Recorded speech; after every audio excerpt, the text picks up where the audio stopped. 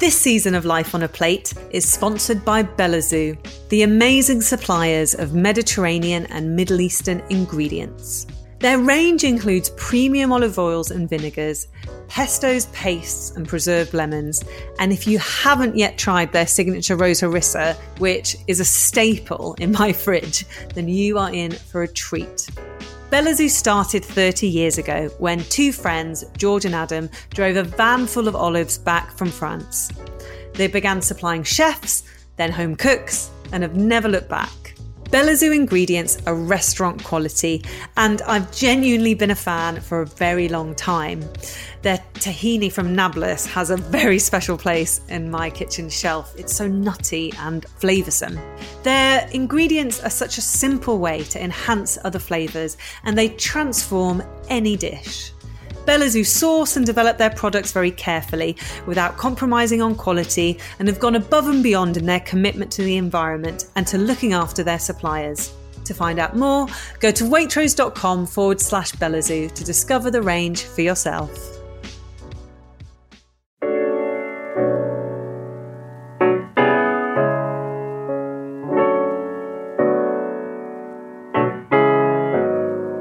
Hi, I'm Yasmin Khan, and you're listening to Life on a Plate, the podcast from Waitrose. Throughout the season, my co-host Alison Oakervie and I are going to be talking to a range of fantastic guests from many walks of life and asking them to share their stories through the food memories, dishes and ingredients that mean the most to them. Hi Alison, how are you doing? Hi Yasmin, I'm really well, thank you. How about you? I'm good. Very much settled into cosy season now, I think. Kind of invested in a new hat and gloves and scarf this week. So I'm feeling kind of ready for the elements. It's that kind of weather, isn't it? When it's weather like this, it's a bit colder, crisp in the morning.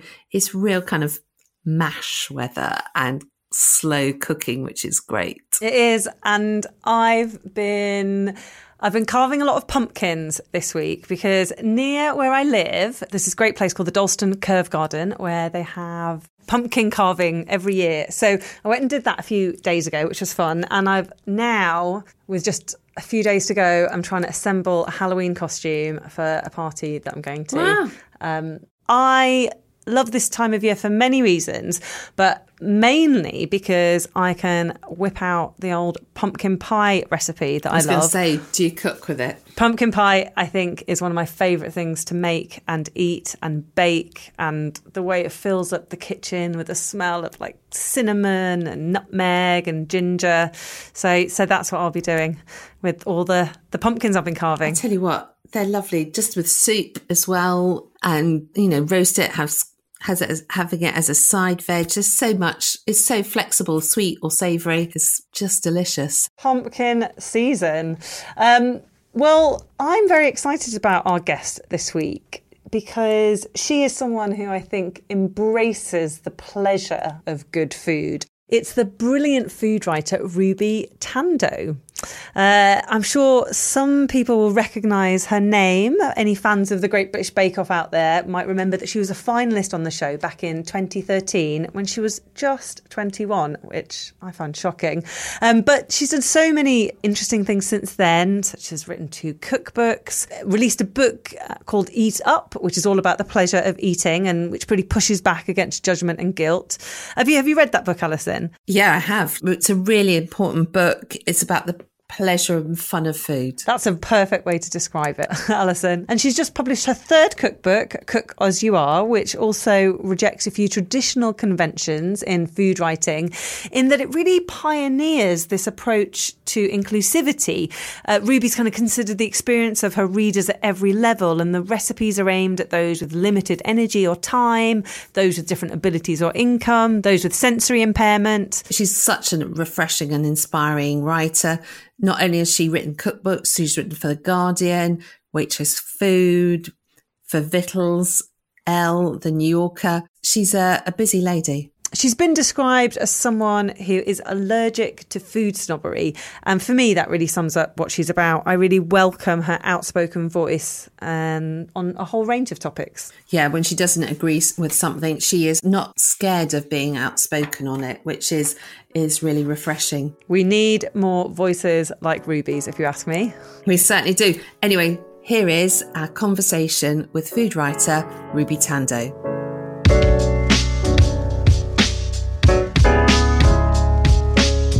Hi Ruby, how you doing? Hi, I'm good, thank you. I was really excited to kind of have you on Life on a Plate for so many reasons. You're someone who's really redefined what food writing looks like and also what it could achieve. And whilst we're here to talk about your new book, I just really wanted to start by applauding you because in my mind, you're an absolutely fearless voice and you're working hard to shift people's perceptions, not only about food, but how it relates to the world around us. So thank you.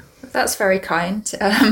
Thank you. I mean, you know, one person's fearless is another person's gobby. So I think that's a judgment call, how you position me in that sense. But I mean, I kind of arrived in this field kind of by accident, I guess, in a way. And it's been a slow process of trying to find my feet and figure out what kind of thing I want to do, what kind of writing I want to do and what my message is, in a sense. So it's been slow trying to like position myself, and sometimes I position myself like in reaction to other people, like I definitely don't want to be like them, and sometimes I've had like a more positive sway, like this is what I stand for or whatever. But yeah, it's trial and error, and I think most of us doing this food writing thing are kind of still bit by bit figuring that out for ourselves. You are just a breath of fresh air. You're so different from so many other food writers. Have you always been fearless, at school, and is that just how you were made up? I think there are definitely times when I have been, how do I put it, quick to say what I think about things. I think that's been quite a constant theme in my life. Sometimes not in a particularly useful way. But it's a weird split for me, actually. I think a lot of the time I'm very quiet. A lot of the time I'm very just willing to kind of bend and to fit in around other people and stuff. I can be very malleable in so many ways. And then every so often something will pique my interest and I kind of spring to life and I kind of assert myself, sometimes almost disproportionately. But usually it's a weird balance. It's very split, I would say. I feel like you're being, I don't know, I hope this isn't overstepping, but I feel like you're being a bit ungenerous towards yourself there because it's almost as if kind of you're being a bit apologetic for sometimes kind of saying some of the stuff you say. And of course, I don't know the ins and outs of your life, but I would say that, I'm also someone who, to a fault, actually, is the biggest, I think, challenge I have, that I'm just way too reactive. Do you know what I mean? I react to things and stuff. And I think when people are like that, I tend to give myself a hard time about it. But from the outside, what it seems like you do then is, I don't know, you do drop like Ruby truth bombs everywhere. We had this, again, when me and Alison were talking, I was kind of reading through some things ahead of this interview. And one of the you're very funny, but one of the funniest things kind of I saw you say was that, you'd never read Elizabeth David and you don't think, anybody really has. And I was like, Alison, I haven't. And then I was like, have you? It was a big confession time that none of us had actually read Elizabeth David cover to cover, who for such a long time has been considered this archetypal, iconic food writer. I thought I was the only one who actually hadn't. So I'm pleased to hear this. I'm pleased everyone else is coming forward now that I've been the sacrificial lamb. So thank you. Exactly. But I do think you push the boundaries of food writing and cookbooks. And I think your new book, Cook As You Are, Recipes for Real Life, Hungry Cooks and Messy Kitchens, is just such a brilliant example of that. But I mean, I want to start by asking you, did it surprise you that you wrote another recipe book? It did, yes. Because I did a couple of books a few years ago. I did one baking book and then one kind of general recipe book. And I absolutely swore down to anyone who'd listened that I'd never do it again.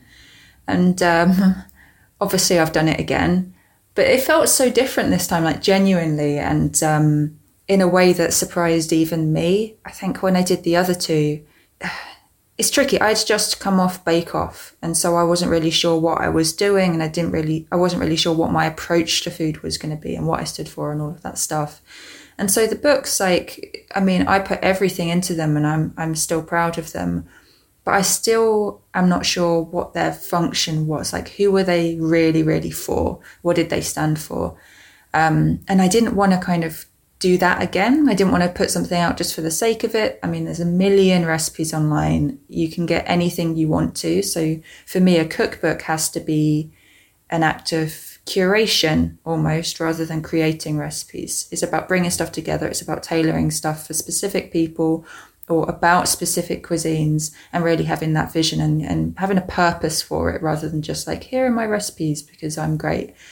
It has to say something. So I knew that I didn't want to do a cookbook that didn't really have that mission. And when the idea came to me to do Cook As You Are, and to do this thing that was all about meeting people where they're at in their kitchen, no matter their ability, their budget, all of this stuff, I was like, okay, that's what it is. Like, this is the thing that will galvanize me to do all this recipe testing and to write all these words and put this book out, because I can see what it's for and it feels purposeful to me. This new book feels really different, Ruby. The recipes feel really inclusive with their simple but diverse ingredients, and you've given substitutions for ingredients that if people don't have the ones that are listed. The tone that you've used throughout the book is really warm and accessible. And one thing that is striking is it's fully illustrated. There are no photographs. What made you decide to do that? So basically, I didn't want this to be photo-led for a number of reasons. I think one of the things is that when you have a photo shoot like that for a cookbook, it is really expensive. And that means that the book's more expensive, and it means the book is bulkier. So it's bigger, it's more expensive, it's glossier, it's more aspirational. So I didn't want it to be those things. So I kind of wanted to veer away from photography for that reason. But also, I mean, I wrote this book in the middle of the first lockdown. I knew that I wanted it to meet people where they're at in their kitchens. It's called Cook As You Are. So the idea of having these photographs done in one set kitchen, like a studio kitchen, which presents just like one vision of how it is to cook, and probably just one person cooking, and that'd be me. It just didn't feel right. And I knew I wanted to show loads of different kitchens and dining rooms and people cooking, and just people from every background, people of every size and shape, people of every ethnicity cooking like as they are. And the only way realistically to do that was illustrations. And I'm actually so pleased that me and my editor and everyone made that call, because the illustrations that Sinead Parker's done are so cute and they're so beautiful and full of life, and they make it about more than just what the food looks like at the end. It's about the process of cooking, and that's really what this was about. And then also on that point, I think, certainly, with some of the cuisine that I've written about, there is this expectation around food in the way it's photographed for cookbooks or for magazines being styled in a way that's like got particular colors in it or has particular textures, like famously, people always talk about kind of like brown food as being like a bad thing. I do think people in the food media now, it's just like, well, yeah, that's a recipe, but like, how does it look? As opposed to, a lot of the recipes from, Pakistan, where my heritage is, or Iran, it's not about how it looks, it's about how it tastes. Absolutely.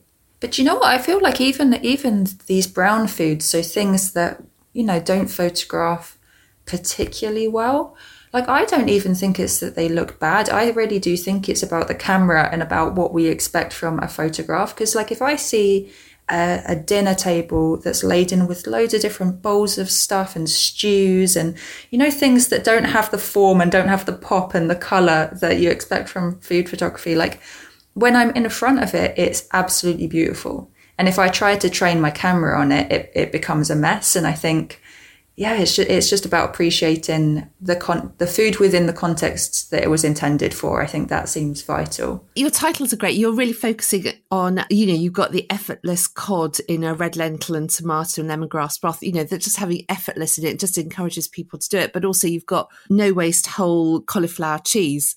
In that recipe, you're kind of encouraging people to kind of avoid food waste and all the way through it. But also you've got the permission to substitute bits in the recipe and, loads of ideas of if you can't get this, try this. Is that how you naturally cook at home? Yeah. Here's the thing. I have bedroom cookbooks and I have kitchen cookbooks, and they are two really distinct categories for me. And I think it's probably true for a lot of people, to be honest. So my bedroom cookbooks are actually like the Ottolenghi's and that kind of cookbook that I look through and I salivate over, and I really enjoy just imagining and fantasizing about this food. And I seldom actually make it. I seldom actually bring that energy to the kitchen and kind of stand there with 500 ingredients and make it come true. And then I have my kitchen cookbooks, which tend to be more like the Nigel Slater's, and there's a few others, and actually a lot of recipe blogs and stuff that I turn to these days as well. The ones that I actually find useful for my day-to-day cooking. And I knew that this cookbook, I wanted it to be a kitchen cookbook. I wanted it to be the one that you actually cook from. So it had to be flexible. It had to be realistic. And I know that so often that you'll have a tin of tomatoes in and a recipe will say, maybe call for fresh tomatoes, and you're thinking, can I substitute that? And I am always having those conversations with myself. I'm always in dialogue with a cookbook trying to figure out how much can I push this. And I know that a lot of other people are, so I preempted that and included a million variations and things that I hope will make it more convenient and more flexible for people, and just so they can tailor recipes to meet them. One of the things that I felt when I was reading the book is that it feels like, as we've discussed earlier, it feels like a real antidote to what food is conventionally presented like in cookbooks. And I know you've spoken out a lot about, the things that you found challenging in the current food media landscape, but what would you like to see UK food media do differently? I mean, it's really tricky to give an answer to that, because there are a million things, and it feels like me and so many other people, you as well, have been shouting about this for ages. So it's just, there comes a point where you're like, well, I think it's clear at this point. So just some people who seem to like make a living from being offensive and discriminatory, they need to go. And in general, I think more opportunities need to be given to loads of people from diverse backgrounds, people who kind of cook with a different perspective, who just bring something different than just like the same old. For me, that's pretty much where we're at. It's not like I think, people in my cohort are good and everyone else is bad. It's really not that at all. It's just, I think the important thing for writing about anything, and especially writing about food, which is so exciting and so evocative and so close to people's hearts, is to have curiosity and to have some humility. I think it's about entering into things knowing that you're not going to know it all, and being realistic and being humble about that. And I think that can so easily be lost. And so honestly, on a practical level, I just think a little bit of that would go a long, long way in food media. So rather than discovering a cuisine or dismissing it out of hand or whatever it is, just having curiosity, and I think so much respect and mutuality and care will follow from that. One of the things you mentioned is, you wrote this book during the pandemic.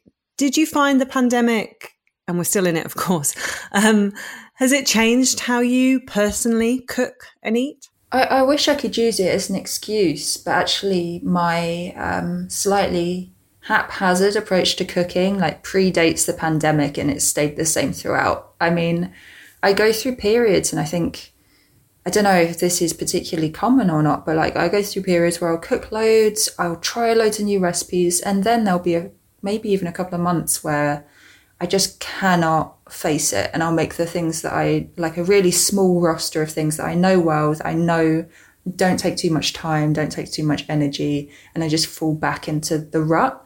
So for me, it's there are ebbs and flows of this kind of creativity and kitchen energy, but is independent of the pandemic. I can't use that as an excuse for that. I guess the reason I asked that question is I feel I had quite a difficult relationship to food during the pandemic, in that I basically completely lost my appetite and I just did not want to cook. And I guess some people, during times of stress, food becomes this thing which they cannot relate to. And I remember, everybody else I felt in the world was like baking sourdough and like baking banana bread. And I was like supposedly a food writer, and I literally was just eating cheese sandwiches. And I remember I saw like Samin Nosrat posted this photo about like 6 months in. I think it was like a toasted cheese sandwich. And she was like, I'm really sorry I've not posted anything. I literally can't bring myself to cook. And I just felt so like relieved that there was someone else out there in the food world that also just, I just have got so many takeaways in the last year, more than like at any other point in my life. And do you have any tips for people when they get to that point where just you cannot bring yourself to cook and then you just feel terrible about it?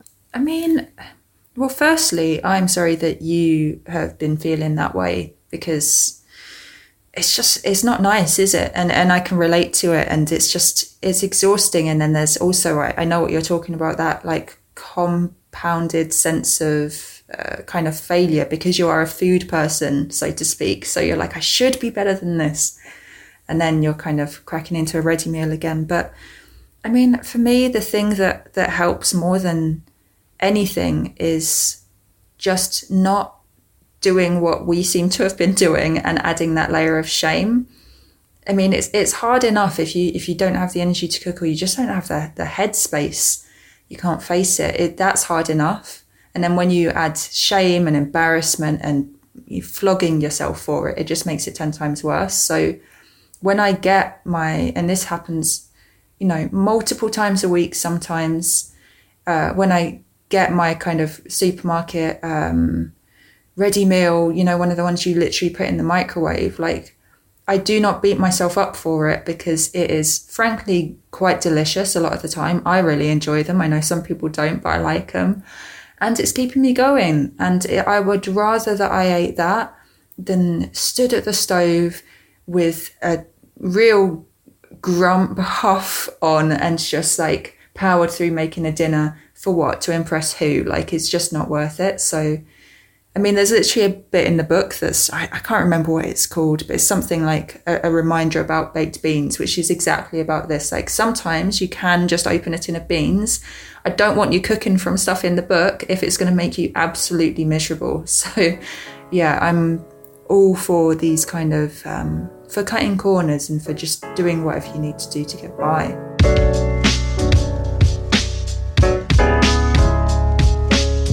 So I'd love to maybe like take a little step back and talk a bit about what food was like for you growing up and how you developed this interest in food. So you grew up in Southend-on-Sea in Essex. What did food look like for you when you were growing up? My parents did a lot of cooking. They still do. My mum really enjoys cooking. I think it's kind of like the highlight of her day is getting to be a bit creative in the kitchen. But to be honest, when I was younger and living at home, it wasn't so much about being creative, because my parents had like 4 young children at the time, and jobs and not that much money to go around and stuff like that. So it was about just getting as much food on the table as possible on a budget. So we did that, but they did that with quite a lot of pride, and they had their cookbooks that they kind of used to guide them in that. A lot of vegetarian cookery to keep it affordable, and lots of stews and soups and things like that. So honestly, just very similar to cooking to what loads of people kind of grow up with. But yeah, it was always a highlight. It was always something that was kind of a talking point of the day. And I think I took that little bit of interest and absolutely ran with it when I became obsessed with reading cookbooks and cooking myself and all of that. Because you actually started cooking at quite a young age, didn't you? Here's the thing. I started reading cookbooks at a very young age. Like, I would literally read them before I could properly read and write. When I learned to actually cook, it was probably when I was a teenager. And that's because I was obsessed with Nigella's How to Be a Domestic Goddess. So I made cheesecakes like multiple times a month, and that was kind of the beginning of the actual cooking. But yeah, the reading of the cookbooks, the perusing them predates that. You were cooking multiple cheesecakes a month, but yeah, at the same time, I know in the past you've written about having had an eating disorder. What role did cooking have for you then? Yeah, it's definitely... it's not hard to see, I think, how multiple cheesecakes a month and an eating disorder might actually be compatible. It's when I was kind of in my mid-teens, I started just having a really difficult relationship with food and with my body. I think a lot of teenagers go through this. I've always focused myself a lot on whatever I do, and I think food and kind of that side of things became something that got my whole focus. So it was pretty intense, and I spent a huge amount of energy thinking about food and what I would eat or wouldn't eat, or fantasizing about food and then denying it to myself. It was all over the place, and that continued for maybe 5-6 years in a pretty intense way, and then I managed to figure things out a bit better. But it was really, really tough, and I think that's kind of underpinned a lot of the way that I approach food now and have been writing about food since then, because I know that it can be so difficult to eat in an uncomplicated way, to follow your appetite and all of that. So that is really at the core of the way I think about food now, is stripping away the shame and actually foregrounding like pleasure in food. And I think you did that really well in Eat Up, your last book. It's such an incredible book. Obviously, you chronicle a lot of the stories that you kind of just told us about in a bit more detail in that, but also kind of try and help us all deconstruct what it means to be able to take pleasure in food.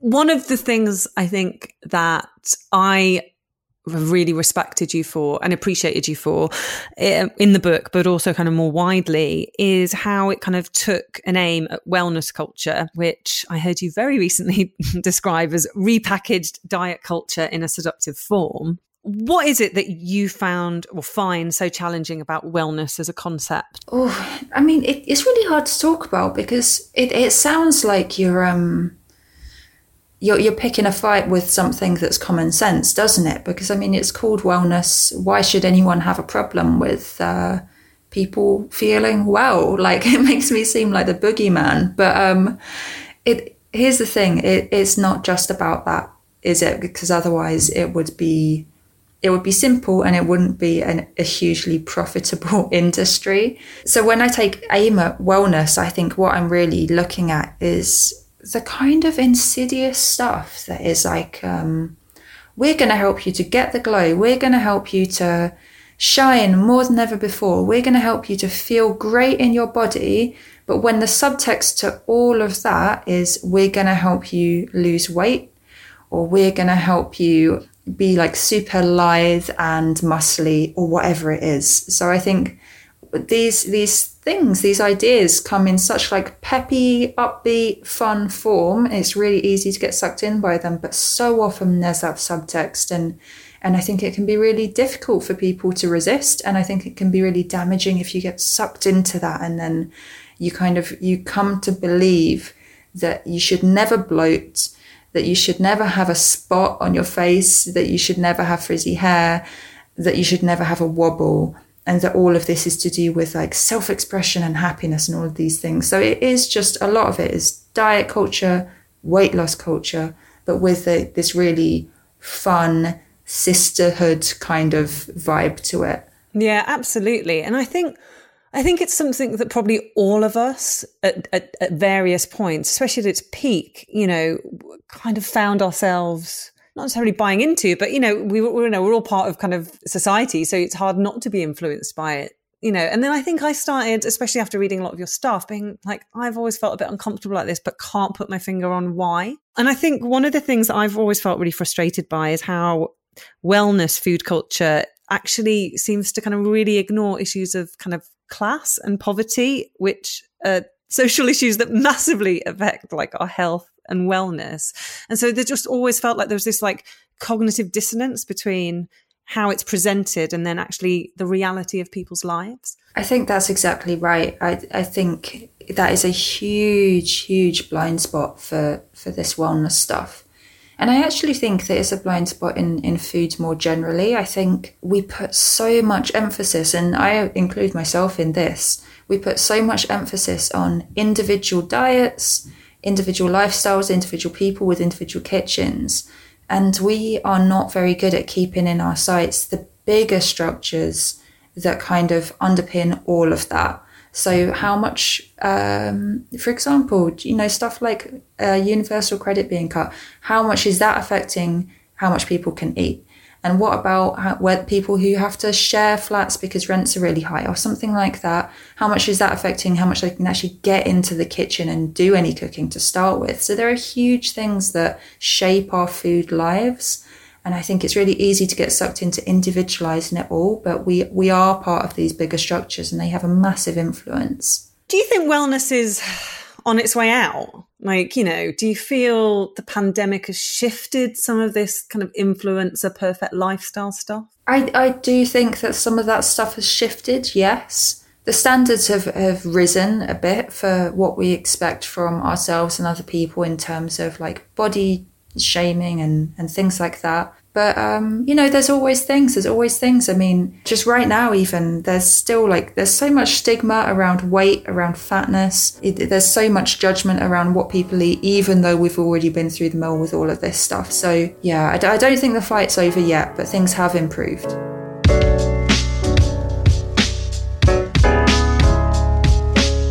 There's so many, I think, inspiring tidbits in this conversation that we've had.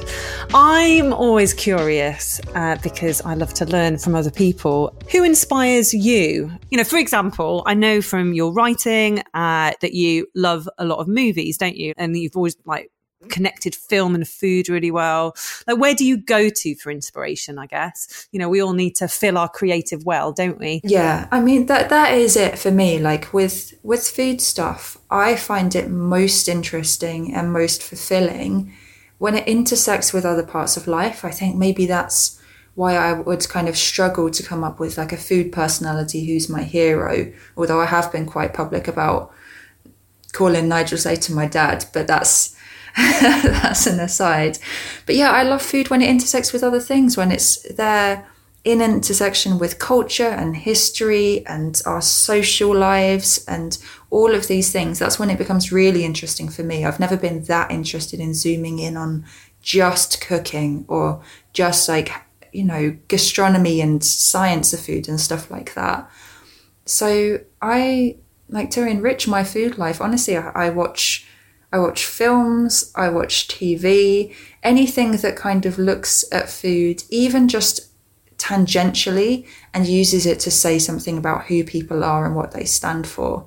And I think you see so much of that in any kind of media. Food is used as a shorthand, and these kind of tiny little moments that are almost just a food stylist had to go on set for half an hour one day to put a cheese roll in the frame. That is the kind of stuff that I look for and I enjoy, and I enjoy those contexts. It's about food in context for me every time, and that's where I get my kind of inspiration. Do you watch Bake Off? I can't, I really can't. It really stresses me out. Yeah. Do you think would you do it again? How do you relate to that whole experience now? It's a tricky one because it was a really, really good experience, and it's given me so much. And obviously I don't want to be... I know that I would never be where I am without Bake Off. So it was a great experience. I'm grateful for it. But also I would never do it again. No. It's weird to kind of balance those two truths in my mind. But yeah, it was a moment. I was at university. I was kind of at a loose end. I wasn't really enjoying my course. So I just took a leap of faith and I did this TV show. But TV is such a vulnerable thing to do, and you're so visible, and you're judged not just for kind of the bakes you do or whatever, but the entirety of who you are, or at least who people think you are. And I definitely wouldn't let myself in for that kind of scrutiny again, I don't think. You need such a thick skin, I think, to do telly. I always feel that. I have an extremely thin skin. Yeah, so. Me too. And I feel like, especially now with like social media stuff, I really remember like one of my formative TV experiences. Obviously, I had like a very different world. So I kind of came from like human rights activism. And I remember I was on like the 10 o'clock live show or something on Channel 4, this like comedy show. And it was Benghazi had just been attacked in Libya, and we were kind of debating whether we'd have like military intervention. And I was like the lone voice on that particular panel, talking about kind of the challenges of military intervention and, you know, going in with that plan and like the chaos and all of this stuff. And on social media afterwards, you know, the pile-on of criticism, I was so young at the time and I found it really affecting. And then, you know, you just have to kind of distance yourself from what goes on. Yeah, I think it's a difficulty that's maybe to do with the format of TV, that so much of it is about being likable or personable, even if that doesn't necessarily mean good.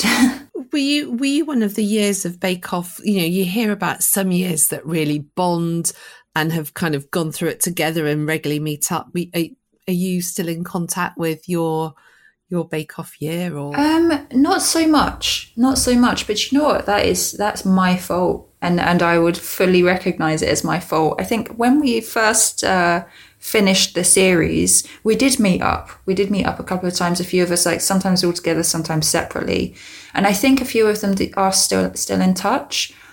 But for me, I think the problem was that I was 2021. And it was such a stressful experience. Not the actual filming of the show, which was lovely, because I really enjoyed meeting those people that I was on it with, and I thought they were all lovely. The problem was that when it went out, when the show aired, and getting that attention, and I found it really overwhelming. I found it massively destabilizing, and it kind of made me scared and sad and angry and paranoid and all of these things. And actually, the last thing I wanted to do against that backdrop was to hang out with the people that I'd done the show with.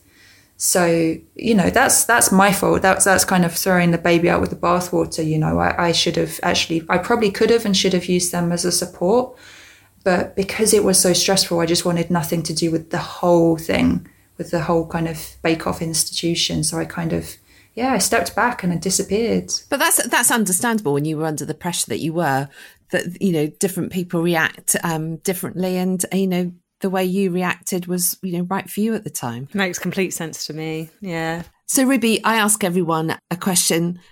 What is your kitchen ingredient that, you know, you can't function in your kitchen without, that's always there?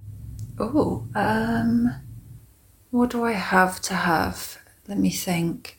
I mean, if I'm being honest, I think it's probably butter. Is that too simple to say? No, but no, it isn't, because mine'd be olive oil. So yeah. I don't think it is. No, nice. Is it salted? Here's the thing. Okay, I know people get quite upset about salted butter because they say, "Oh, the quality's worse. It's salted," and they use that to mask the fact that the quality's worse.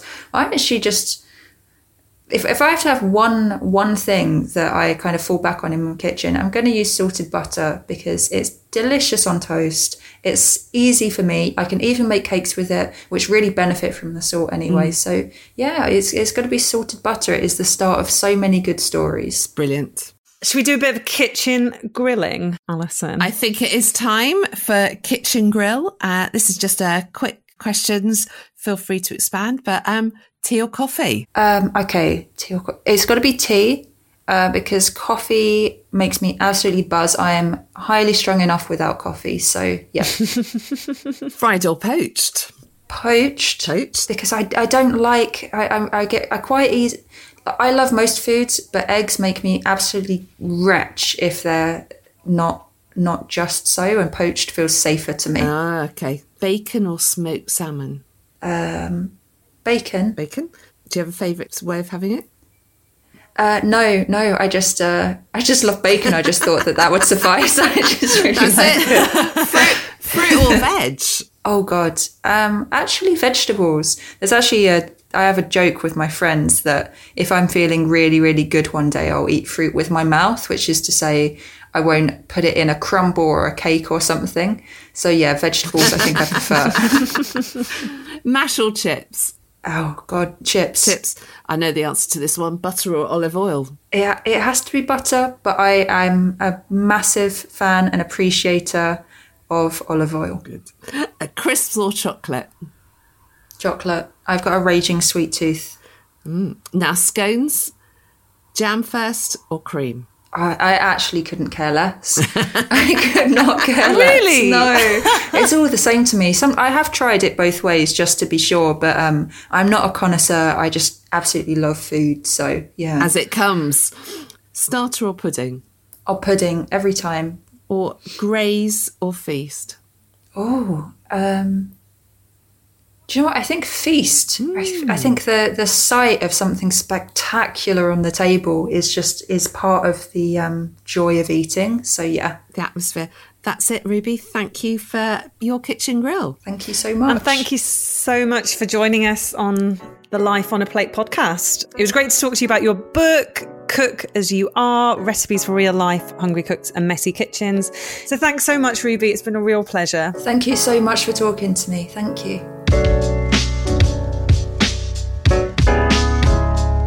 You've been listening to Life on a Plate from Waitrose with me, Yasmin Khan. Thank you to my co-host, Alison Oakerby, and our guest, Ruby Tando. If you've enjoyed this conversation, you can find more like it by subscribing to Life on a Plate wherever you get your podcasts. And to learn more about the series, go visit waitrose.com/podcast.